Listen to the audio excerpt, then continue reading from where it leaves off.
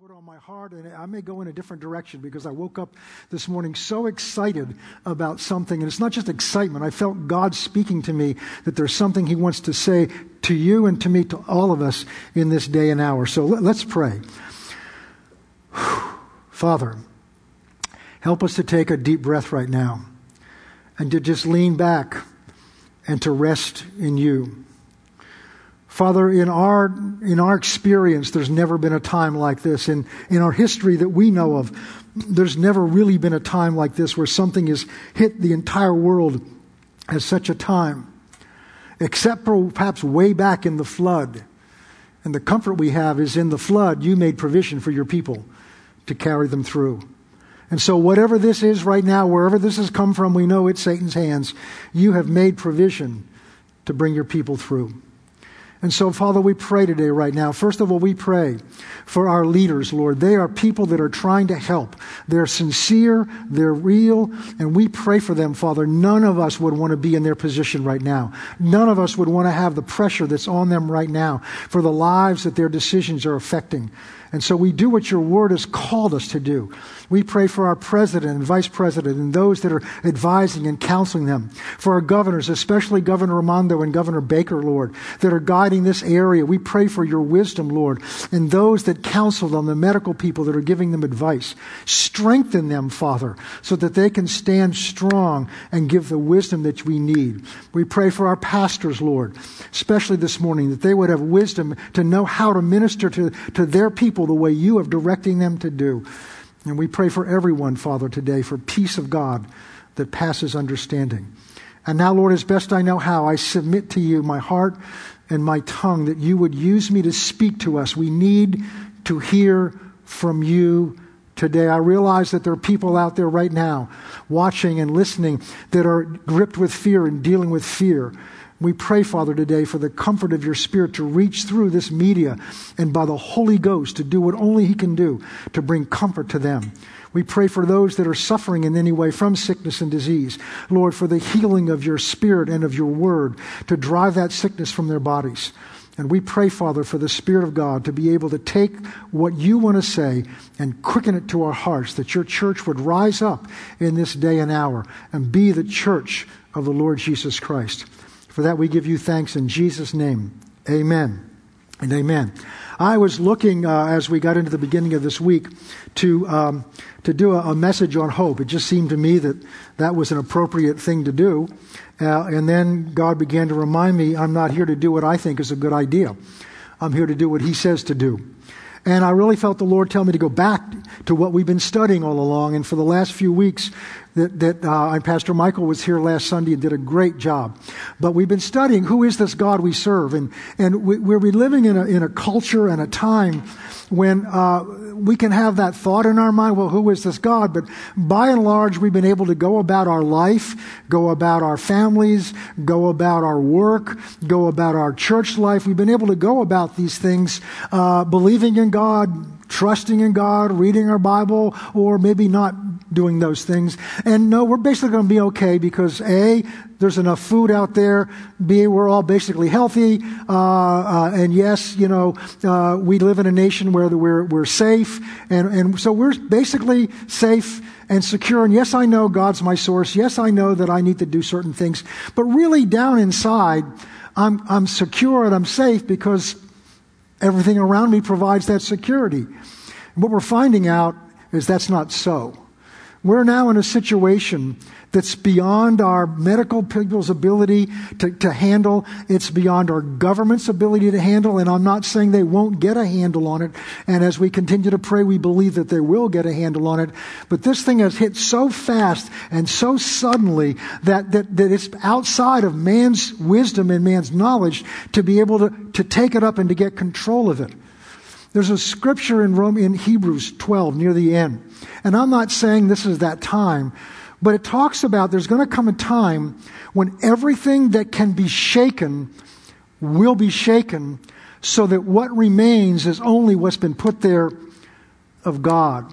Jesus talks about, in Matthew chapter 7, Jesus talks about two men that built their houses. Same design, same materials, same contractor. Everything was the same, except one built their house on a rock foundation and the other built their house on sand.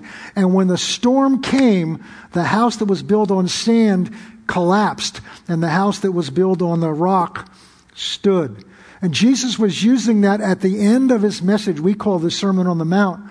And he used that message to tell them this, that it's one thing to hear my words, it's another thing to do my words. Because the man in his parable whose house stood was the one who built his life on God's word, not just reading it, not just paying attention to it, but doing what it said. And the man who built his house on sand was one who heard the word, but he did not build his house. He did not build his life on God's word.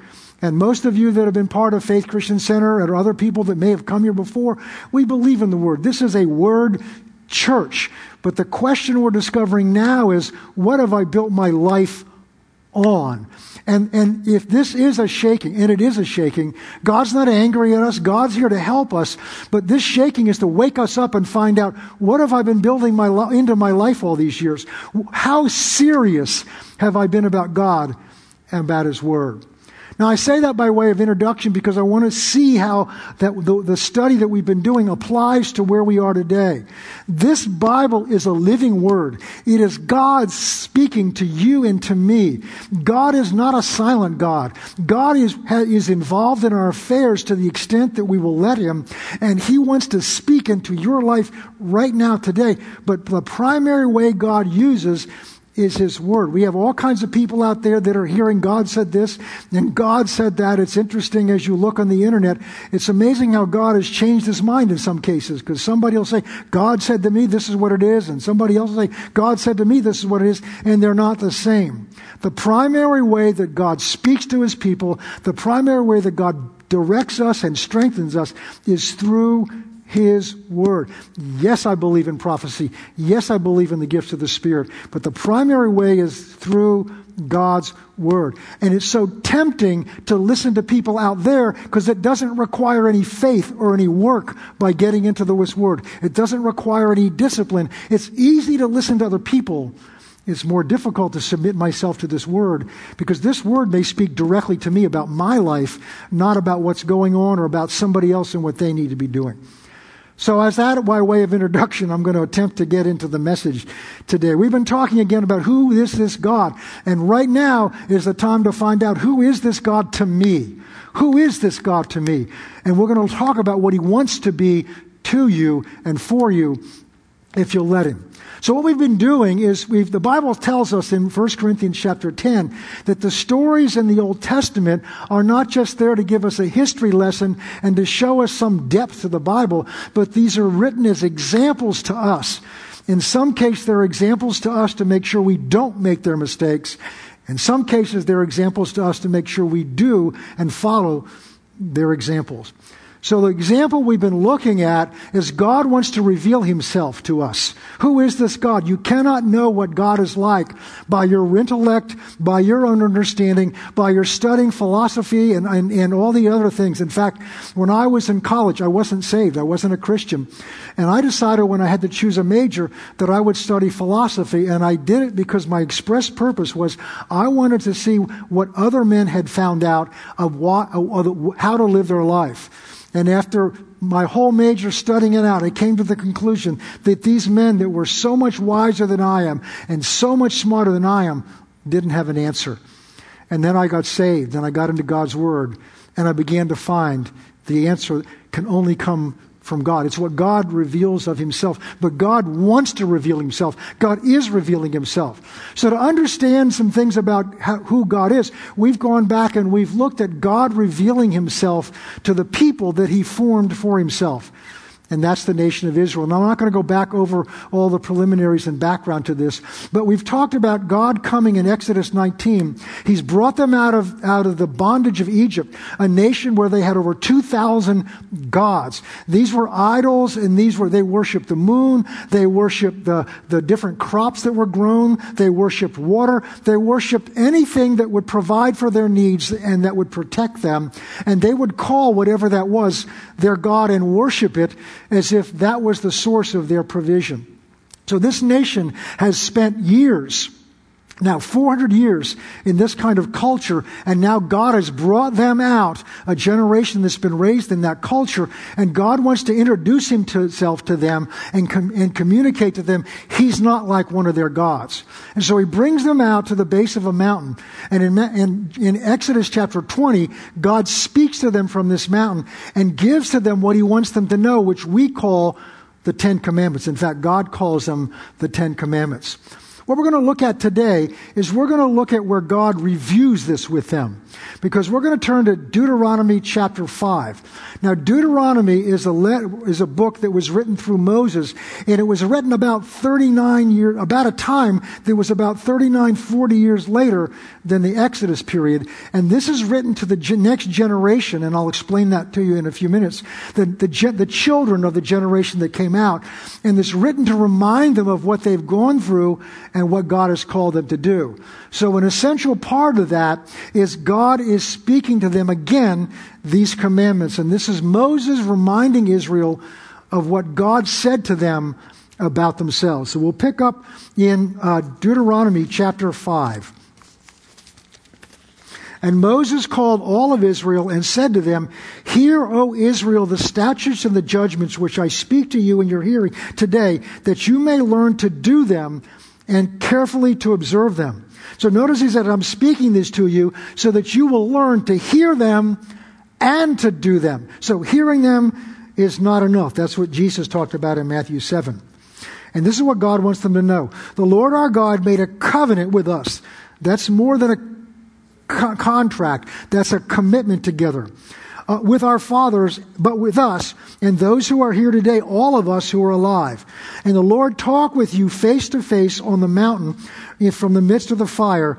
And I stood between the Lord and you at that time to declare to you the word of the Lord, for you were afraid because of the fire, and you did not go up on the mountain. And here's what God said to them that 40 years earlier. Here's what God was saying to them at this time, and here's what God is saying to you and me now. I am the Lord your God who brought you out of the land of Egypt, out of the house of bondage. We'll stop there. We've already talked about what this verse says. This verse says, I am the Lord. We talked about the fact that Lord there is the word Yahweh, and it means the self-existent one. God needs nobody. He is dependent on nobody.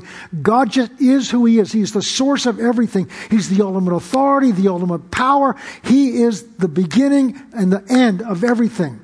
And he's the one that's speaking to them. And he's saying to them, I, the Lord Yahweh, the self-existent one, I am your God.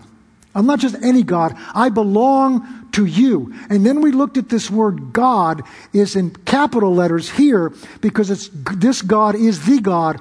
But the word God is the word Elohim, which refers to any type of God, including those 2,000 gods that were in Egypt that their forefathers came out of.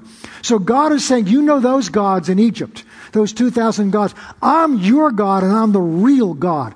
So what does that mean? Just as those Egyptian gods were believed in by the Egyptians to be the source of all that they need, their provision for food, their provision for clothing, their provision for safety and protection, God was saying, I'm going to be to you that God. I am going to be to you that God. Those are not real gods. I am the true and the living God, and I am your God. I belong to you. Well, he's your God, and you belong to him, and he belongs to you this morning also. And the question is he your God today? Is he your source of protection? Is he your source of provision? Is he your source of health? What is he your source of? Now let's look at the next thing he says. The Lord, here we go, verse 7. You shall have no other gods before me. This is the foundation of everything God does with us. Now, what we're going to look at this morning, if this is where we end up going, is these were given to Israel not so that gods could stand or sit on the throne, make commandments to them with a big stick and said, if you don't do this, I'm going to beat you. No, God called them out of Israel. God created them just as he did Adam and Eve in the beginning to have a relationship with. He didn't make them because he needed servants. He didn't make you because he needs a servant. He made you. He formed you. He redeemed you so that he could love you and you could love him. God is above everything a God of relationship, because the essence of who God is love. And this kind of love has to have someone on which to bestow that love and from whom to receive back that love. But in order for this love to work, this relationship to work, there have to be certain ground rules by which it works. And these 10 commandments are God's ground rules as the foundation for this relationship that God wanted to have with Israel, and therefore God wants to have with you and me. And God's saying, I am the self-existent one. I created you. I made you. Every breath you breathe is a gift I gave you. Your existence was created and is sustained by me and by me alone. And I demand to be your God. I want to be the one you look to for provision and for protection, because I know what I can do for you that these other things can't do for you. So let's go on and read what else he has to say about this. So you shall make no other gods before me. Verse 8, you shall not make for yourself a carved image or a likeness of anything that's in heaven above or on the earth beneath. Notice the key word in verse 8 is he says, you shall not make for yourself. And that's the essence of idolatry. Idolatry is anything we've made as our God to worship our God as a God. And we talked about several weeks ago, Israel did that in Exodus chapter 32. When Moses was on the mountain, they made their own image, a golden calf, and they worshiped that. They didn't worship that as some idol. They thought they made a calf to worship as the God that brought them out of Egypt. So they were making God into their own image of what they wanted him to be. And we talked about that several weeks ago. That's as much a form of idolatry as if you have a little statue on your mantelpiece. But God loves us. He's working with us. All right. You shall not make a carved image or any likeness of anything that's in heaven above or on the earth beneath that's in the water below. Verse 9. You shall not bow to them nor serve them. Now look at this. This is what I wanted to get to. For I, the Lord, that's all uppercase, that's Yahweh, your God, your source, am a jealous God. Stop there. The reason I want to be your God and first is I'm jealous. Now let's talk about jealous for a minute, because we've been raised to believe in many cases that jealous it's wrong to be jealous. But let's talk about what jealous really is. It's like it's wrong to desire things. No, it's wrong to desire things for the wrong purpose. So let's talk about what jealous is. I looked up at one of the definitions of jealous. It says fiercely protective of what is one's own. So if someone were to come and try to woo my wife away from me, I would have a right to be jealous for her because she's my wife, just as she would for me. She's very protective of me. So some woman in church starts saddling up to me, and she's going to step right in there because it's my husband. Well, she's my wife. Well, you're God's people. And so God is jealous for us. He's jealous for us. That's an amazing incentive to know how much God loves you. You're so important to him. He's jealous of anything that would come between us because he wants you so much. The intensity of his jealousy shows how important, how much he cares for you, and he loves you.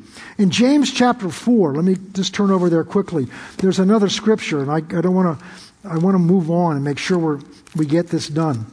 James chapter 4. Now, this is James writing to the church, so this is New Testament.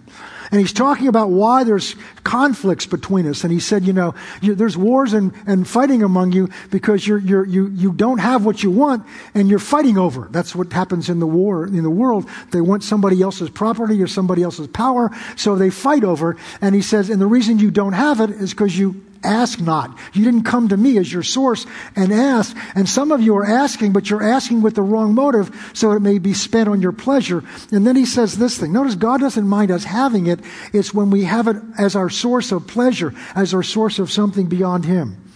So verse 3 says, you ask and you do not receive because you ask amiss with the wrong motives, that you may spend it on your pleasure. It's not that pleasure is wrong, but look at what the amazing thing he says here in verse 4. He calls them adulterers and adulteresses. It's actually just adulteress in the Greek. And how could he call me an adulterer? Let's talk about that in a minute. Don't you know that friendship with the world is enmity with God? Whoever therefore wants to be a friend of the world makes himself an enemy of God. Stop there a second. What's he saying there? Well, the example that Paul uses and others in the New Testament use, and God does in the Old Testament, is he says, Israel, you are married to me. So, and we're losing a sense of this in our culture. But in a marriage covenant, a marriage is a covenant between a man and a woman. I'm not going to go off into that issue. My wife and I made one of these almost 53 years ago. And it is a sacred combining together.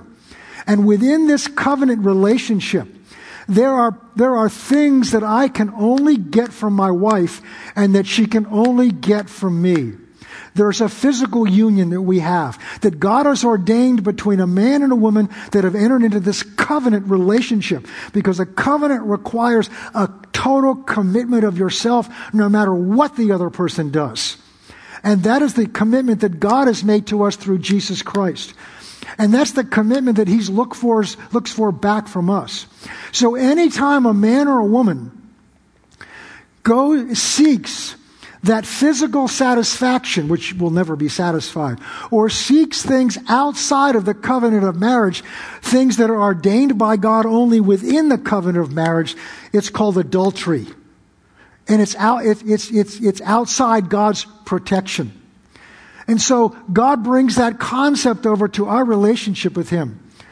That when Israel sought to have their needs met, when they sought pleasure, when they sought the satisfaction that God wanted to provide for them out of His relationship, and they sought that from things that they made, things made of wood, things made of pottery, things made of gold, they were giving themselves to that.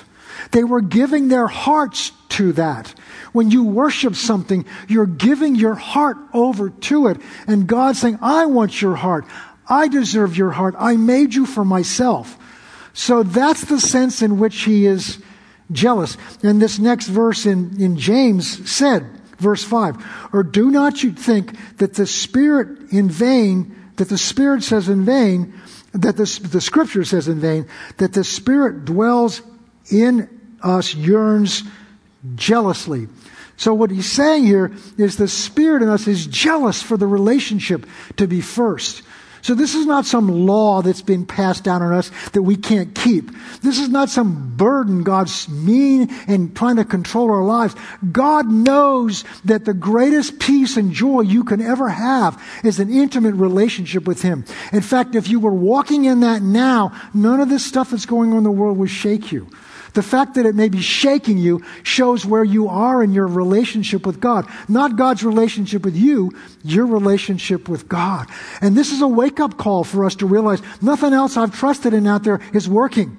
I've got to turn to the one who loves me more than anybody loves me. The one who only is able to heal me, save me, and take care of me. And I want to turn to Him with all my heart. And you'll find that if you're a Christian, the Holy Spirit is in you, doing exactly what I've just read, awakening. You say, will you come to me, turn to me. And the moment you do, He'll begin to bring you that peace and that comfort. This is a word for today. This was scheduled a long time ago, and this is God's word for you and me, for the church today. The world can't give you that peace. Your bank account, the government relief fund cannot give you this peace. Only your God and your Father. However, let's begin to look in Deuteronomy 6. Let's go back to Deuteronomy. We're going to look at Deuteronomy 6. Let's look at some of the things God wanted to do for them. Let's go to verse 4. Hear, O Israel, the Lord your God. Notice how often He calls Himself the Lord, Yahweh, is your God. He is one. Because in Egypt, there were thousands of them. There's one God. Verse 5. And this is what God wants of us. You shall love the Lord your God with all your heart, with all your soul, and with all your strength. This is what God wants from us. There's another scripture in Deuteronomy here. God says, all I want from you is to love me with all your heart, the way I love you. I've loved you with all my heart. All I want you to is to love me with all your heart and just do what I say to do. It's that simple. The walk of a child of God is not hard. It's not complicated. Jesus said, come to me, all you that are weary and heavy laden, and I will give you rest. God's saying, just love me. That's all I'm asking for you to do.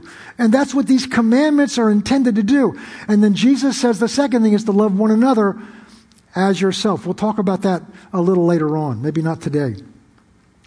So that's all. In verse 6 it says, and these are the words that I'm commanding you today, and they shall be in your heart. Let's go over to chapter 7. There's a whole lot more, but we don't have the time to do that. Let's look at chapter 7, verse 6. God says this to them, you are a holy people to the Lord your God. Now, our idea of holiness is we never make a mistake. We're pure. The word holy means set apart. You've been set apart from everybody else for me, is what God's saying to them. You are my people. You have been set apart for me. And I love you like I love no one else. And I'm just asking you to love me back like you love no one else or nothing else, because you are holy people. You've been set apart just for me because I want you that much. See what else he says. The Lord your God has chosen you to be a people from himself. John 15, Jesus says to his disciples and to you, you didn't choose me, I chose you. If you are in Christ today, he chose you. You didn't choose him. So he wants you. He loves you. He wants you to be his above everyone else and everything else. He's chosen you to be a people for himself, a special treasure above all the people on the face of the earth. The Lord did not set his love upon you, or did not choose you because you were more in number than anyone else, for you were the least of all the people. So the Lord didn't choose us because we're the greatest, the strongest. He didn't choose. In fact, in many cases, the Christians are the weakest people. But because the Lord loves you and because he would keep the oath which he swore to your fathers, the Lord's brought you out by mighty hand and redeemed you from the house of bondage, from the hand of Pharaoh, the king of Egypt. Now, in the New Testament, the equivalent of that is 1 Peter 2, where Peter says that you are a holy people, holy nation. You are a royal priesthood. Can you put that up there? Because I didn't turn to it. 1 Peter 2. Well, you are a holy nation, a royal priesthood, a holy people, that God has called you out into his marvelous light. All right, I guess they don't have it up there. So we are people chosen by God to be special, to be his people. And this is what I want to get to the heart of. It's a relationship. So whatever you're going through right now, whatever's trying to come at you and get you afraid through all the news media, the only way to really overcome fear is in your relationship with God, to realize how much he loves you today. He loves you today. John says in 1 John that perfected love, matured love, casts out all fear. Casts out all fear. Well, let's go to Exodus 23. We're going back 39 years and see what I want to show this scripture to you. This is what God's promise is to them if they will do this. Exodus 23. We're going to start in verse 20. Behold, I send an angel before you. That's a messenger. So one of the things that we've talked about that a God does is a God provides protection, a God provides for you, and a God provides guidance through difficult times. Now, this is a nation that was out in a wilderness. There was no Walmart. There's nothing but a hot, searing sun in the daytime and cold wind in the nighttime. And God's saying, I will take care of you and I will guide you. Now, watch what he's promised to do. I will send an angel before you to keep you in the way, to bring you into the place that I have prepared. And God has prepared a place for the church today. And God has an angel to go before us, but in this case it's not a physical, it's the Holy Spirit. And God will use men and women in our lives that the Holy Spirit will use to provide that direction. We'll talk about that another time. to keep you on your way, to bring you into the place that I prepared you. Verse 21. Beware of him. In other words, pay attention to him. Obey his voice and do not provoke him, for he will not pardon your transgressions, but my name is in him. So listen to him. Pay attention to him. But indeed, if you will obey his voice and do all that I speak, then I will be an enemy to your enemies, an adversary to your adversary. In other words, I will protect you if you will listen to his voice, if you will do what he says to do. For my angel will go before you and bring you into the land of the Amorites, the Hittites, the Perizzites, the Canaanites, the Hivites, and the Jebusites, and I will cut them off. This is the promised land God gave to Israel, and it was filled with enemies. And God said, don't worry about the enemies. I will go before you and I will drive them out. I will take care of your enemies. If you will do what I say and listen to my voice, because I am God to you. Now look what else he goes on to say. You shall not, verse 24, you shall not bow down to their gods, the gods of the world, nor serve them, do according to their works, but you shall utterly overthrow them and completely break down their pillars. Verse 25, so you shall serve the Lord your God, and he will bless your bread and your water. Stop there a second. We as Christians are used to blessing our bread. But this says if you will do his will, if you will serve him, if you will do his will and you will put him first, he will bless your bread and water. And look at this next promise. And I will take sickness away from the midst of you. I will take sickness away from the midst of you. If we've ever needed a promise from God we could stand on, it's today to take sickness away from the midst of you. Now over in Deuteronomy 7, the chapter we were reading a few minutes ago, he goes on and 40 years later, he renews this same promise and commitment to them. But again, it's tied to serving him. It's tied to following him. It's tied to obeying him. So what he has in this section here in Exodus 20, he has guidance for them. He will lead us for the place he's prepared for us. He will protect us from our enemies. In those days, their enemies were armies, the Hittites, the Jebusites. In our day, our enemies is a little thing you can't even see called a virus. But it's a more dangerous enemy because you can't see it. But God has promised to protect us from that enemy. And he will bring healing and long life. Deuteronomy, go back, we're moving all over. Deuteronomy 8, another promise that God has for those in this covenant that he's made with us. Deuteronomy chapter 8, verse 18. And you shall remember the Lord your God, for it is he who gives you power or might or strength to get wealth. God is our source. And we'll talk about more in a second. That he may establish his covenant, which he swore to your fathers in this day and land. So part of this relationship with God, as our God, is he wants to protect us. He wants to provide for us. He wants to guide us. And he wants to be the source of our provision. So with all the threats that are out there through our jobs, loss of jobs and all these things, and whether the government can do all this and whether there's enough testing out there, there is your God, the self-existent one, the Almighty God who said, I want to be your God, the one that provides these things for you, if you will let me, so that I can protect you, provide for you, and I can provide health to protect your body so that you can complete what I put you here to do. And that develops an intimate relationship like no other thing else can. Like no other thing else can. Let's go quickly over to Matthew chapter 6, because I want to see Jesus says the same thing to them over in Matthew 6. Matthew 6 is part of what we call the Sermon on the Mount. And just as God was telling Israel when they came out of Egypt, he wanted to tell them what he wanted them to know as they began their journey together.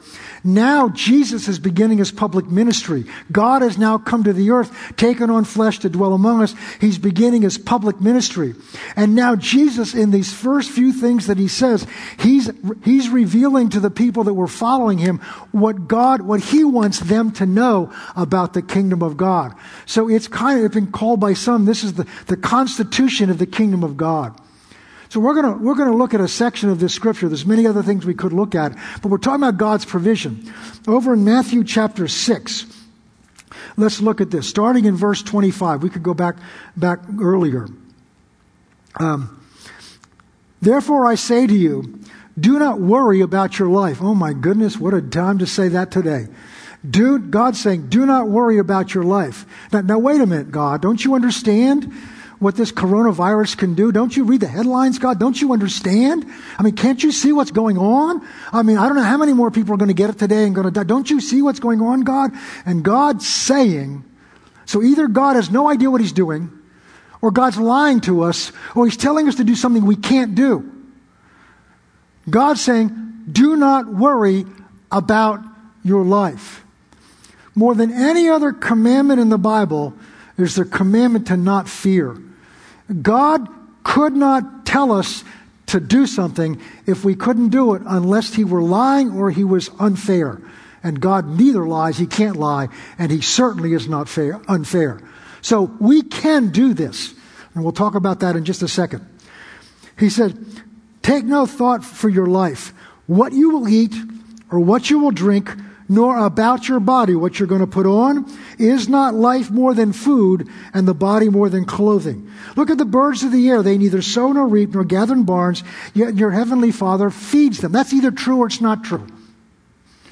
We're going to find out now, what do we really believe? And if we don't believe this, then what we got to do is begin to put the word in and put all the other stuff out so that we can come to the place where we really do believe this. Because this word is the truth and it works, but it only works if I put it in my heart and I begin to act on it. Are you not of more value than they?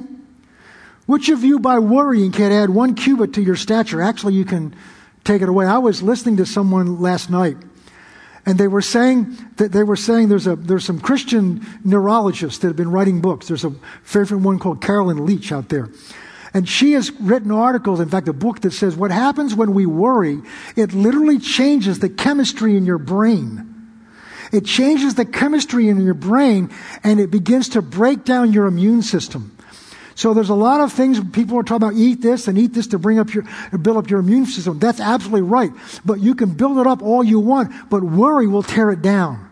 On the other hand, she said that they've done studies of the brain, that as people begin to praise God and worship God and rejoice, as they begin to become thankful, it changes the chemical functions in the brain and begins to release laughter, begins to release enzymes into your body that begin to strengthen it and drive out sickness and disease.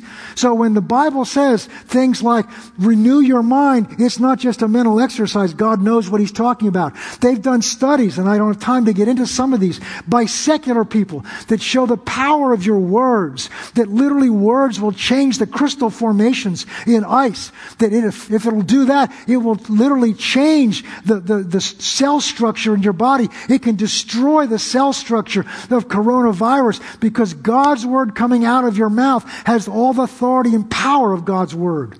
And we'll talk more about this as we get further on, not today, but as we get further on to some of the things that we're doing. So when God says, don't worry, don't be anxious, that's not just some vain concept. He's saying, look, he's not saying cheer up. He's giving us instructions that will get us through this. Victorious. All right. Amen. I don't know about you, but I'm preaching myself happy here. All right. So what do we do? What do we do? Verse 31, therefore do not worry, saying, what shall we eat, what shall we drink, or what shall we wear? For all these things the Gentiles seek.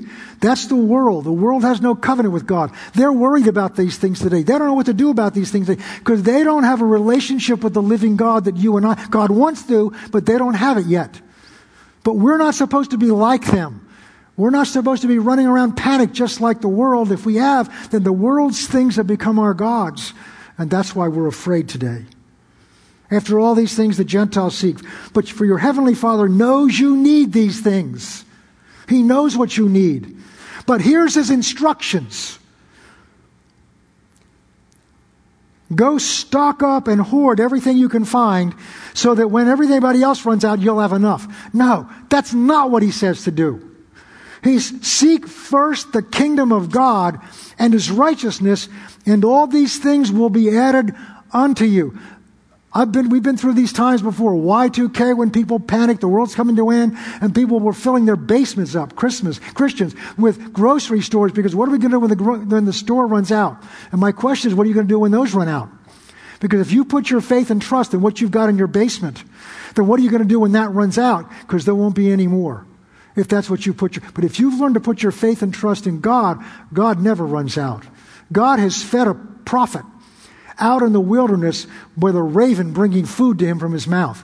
God's dropped food down out of heaven. God can get what you need to you, but you've got to develop a trust in him that's above the cares and concerns of this world. And if you haven't done it before, now's the time to begin. It's not too late. Seek first the kingdom of God and his righteousness, and all these things will be added unto you. I want to close today with what so many people are turning to right now for comfort and security. And it's true. It's the 91st Psalm. And we're going to go quickly through this. Now, the thing that God requires of us is God requires not only that we love him, but he requires that we obey him. Because I've learned this principle over this last year. You cannot separate faith and obedience.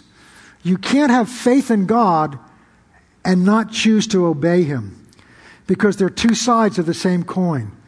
It's like saying, I want to go jump in the swimming pool, but I don't want to get wet. I want to swim today and do my laps, but I don't want to get wet. If you get in the pool, you'll get wet, because you get wet with the water. And the Bible's full of principles that teach this. And James says, be ye doers of the word and not hearers only. Jesus said, if you just hear the word and don't do it, you're the man that built his house on the sand, and it won't stand the pressures of the storm. But if you hear the word and you do it, you'll have built your house on the rock.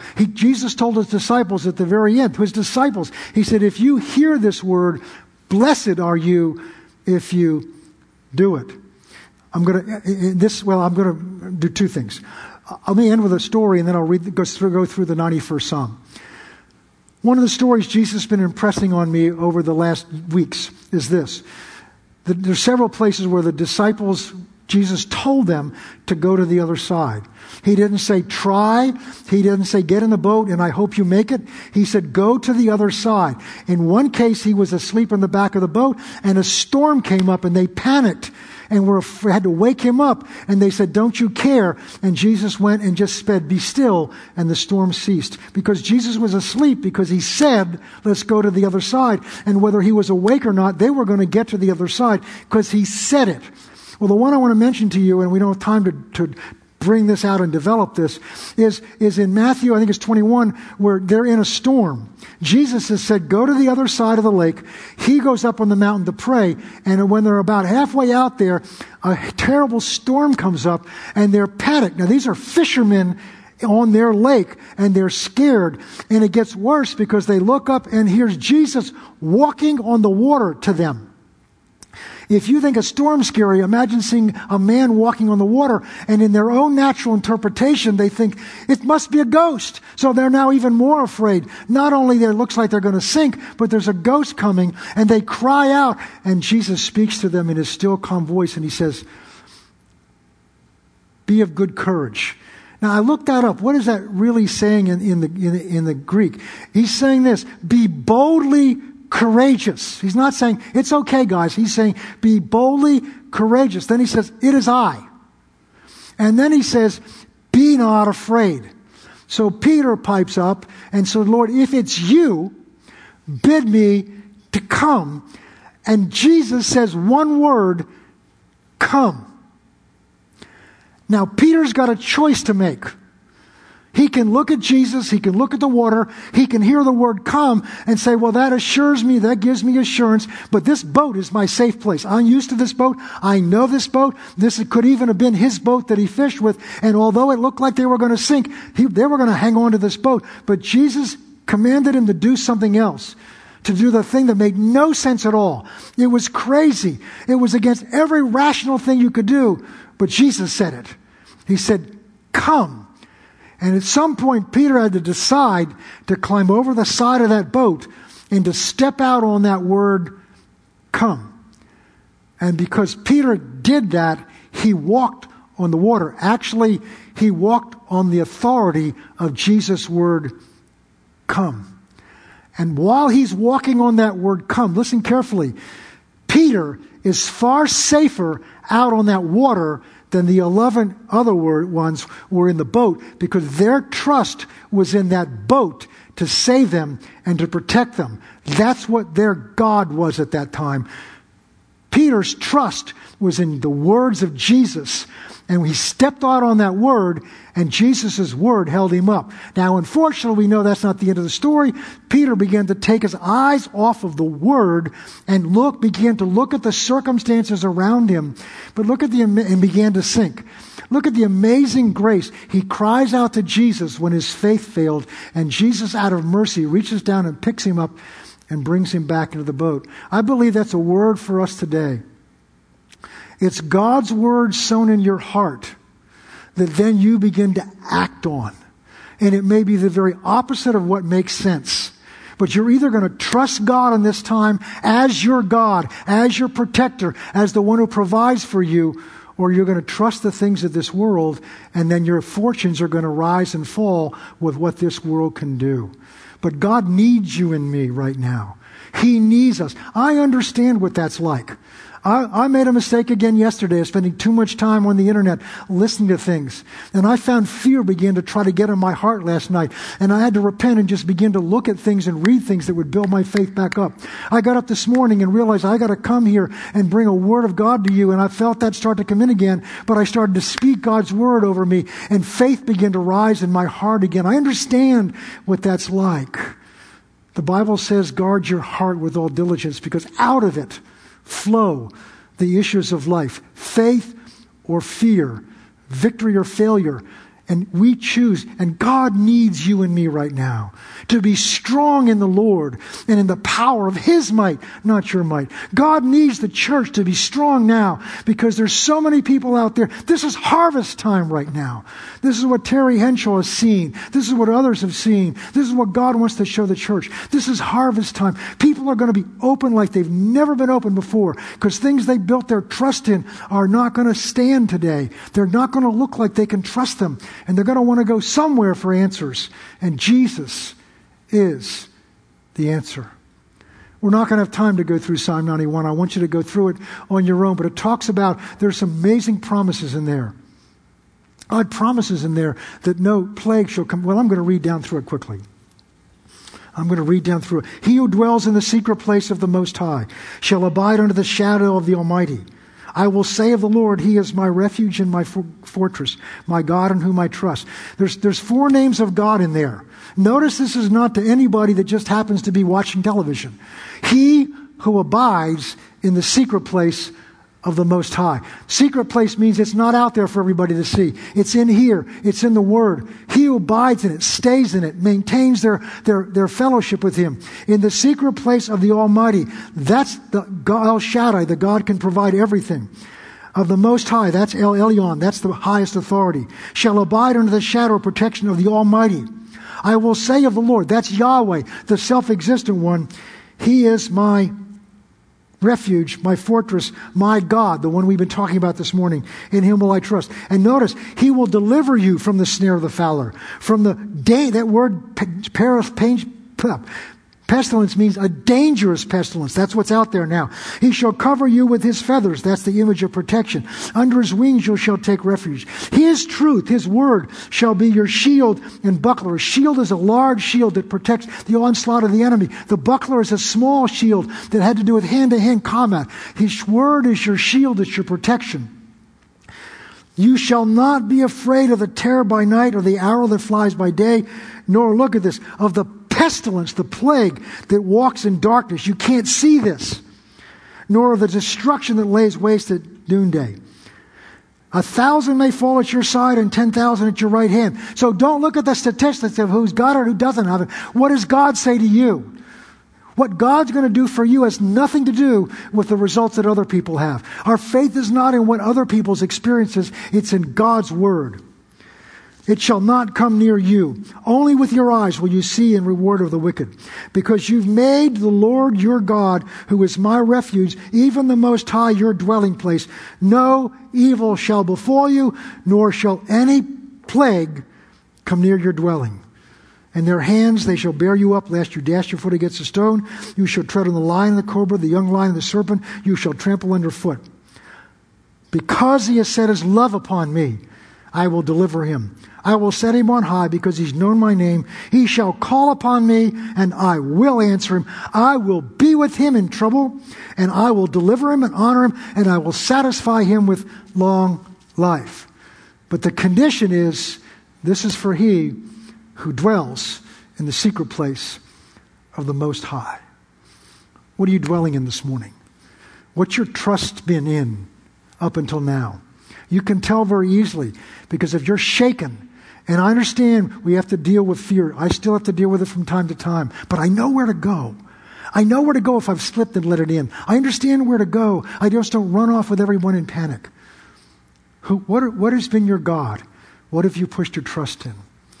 Well, I want to encourage you today that the true and the living God, the only God, the God who called you by your name, just as he called Israel, the God who's redeemed you with his son's life, just as he redeemed Israel, the God who knows you by your name, this God has promised that he will never leave you or forsake you. This God has promised, if you will let him be your God, if you will put your trust in him starting today, he will come through for you and he will begin to show himself strong in your life. I want to end with this. Maybe you're watching this morning and you say, this all sounds great, Pastor John, but I've been raised a Catholic or a Methodist or a Protestant, or maybe I haven't been raised in church at all, and I don't even know if I believe in God. I don't know what to go. You're here this morning. You're hearing this because whether you know God or all, he knows you. He knows you and he's brought you to this very moment because he wants to come into your life and come into your soul with his peace and with his joy. He wants to come into a relationship with you that will bring you a peace that passes all understanding. And that you know that whatever happens to you, even if you don't succeed, even if you do die, and we'll all die someday, that you will have a peace to know you will be immediately in his presence, the one who loves you beyond what you can begin to imagine. If you don't know that for a certainty, I want you to know that today. God wants you to know that today. And that certainty comes by inviting Jesus Christ into your life. So if that's you, I want to ask you right now, I want to encourage you.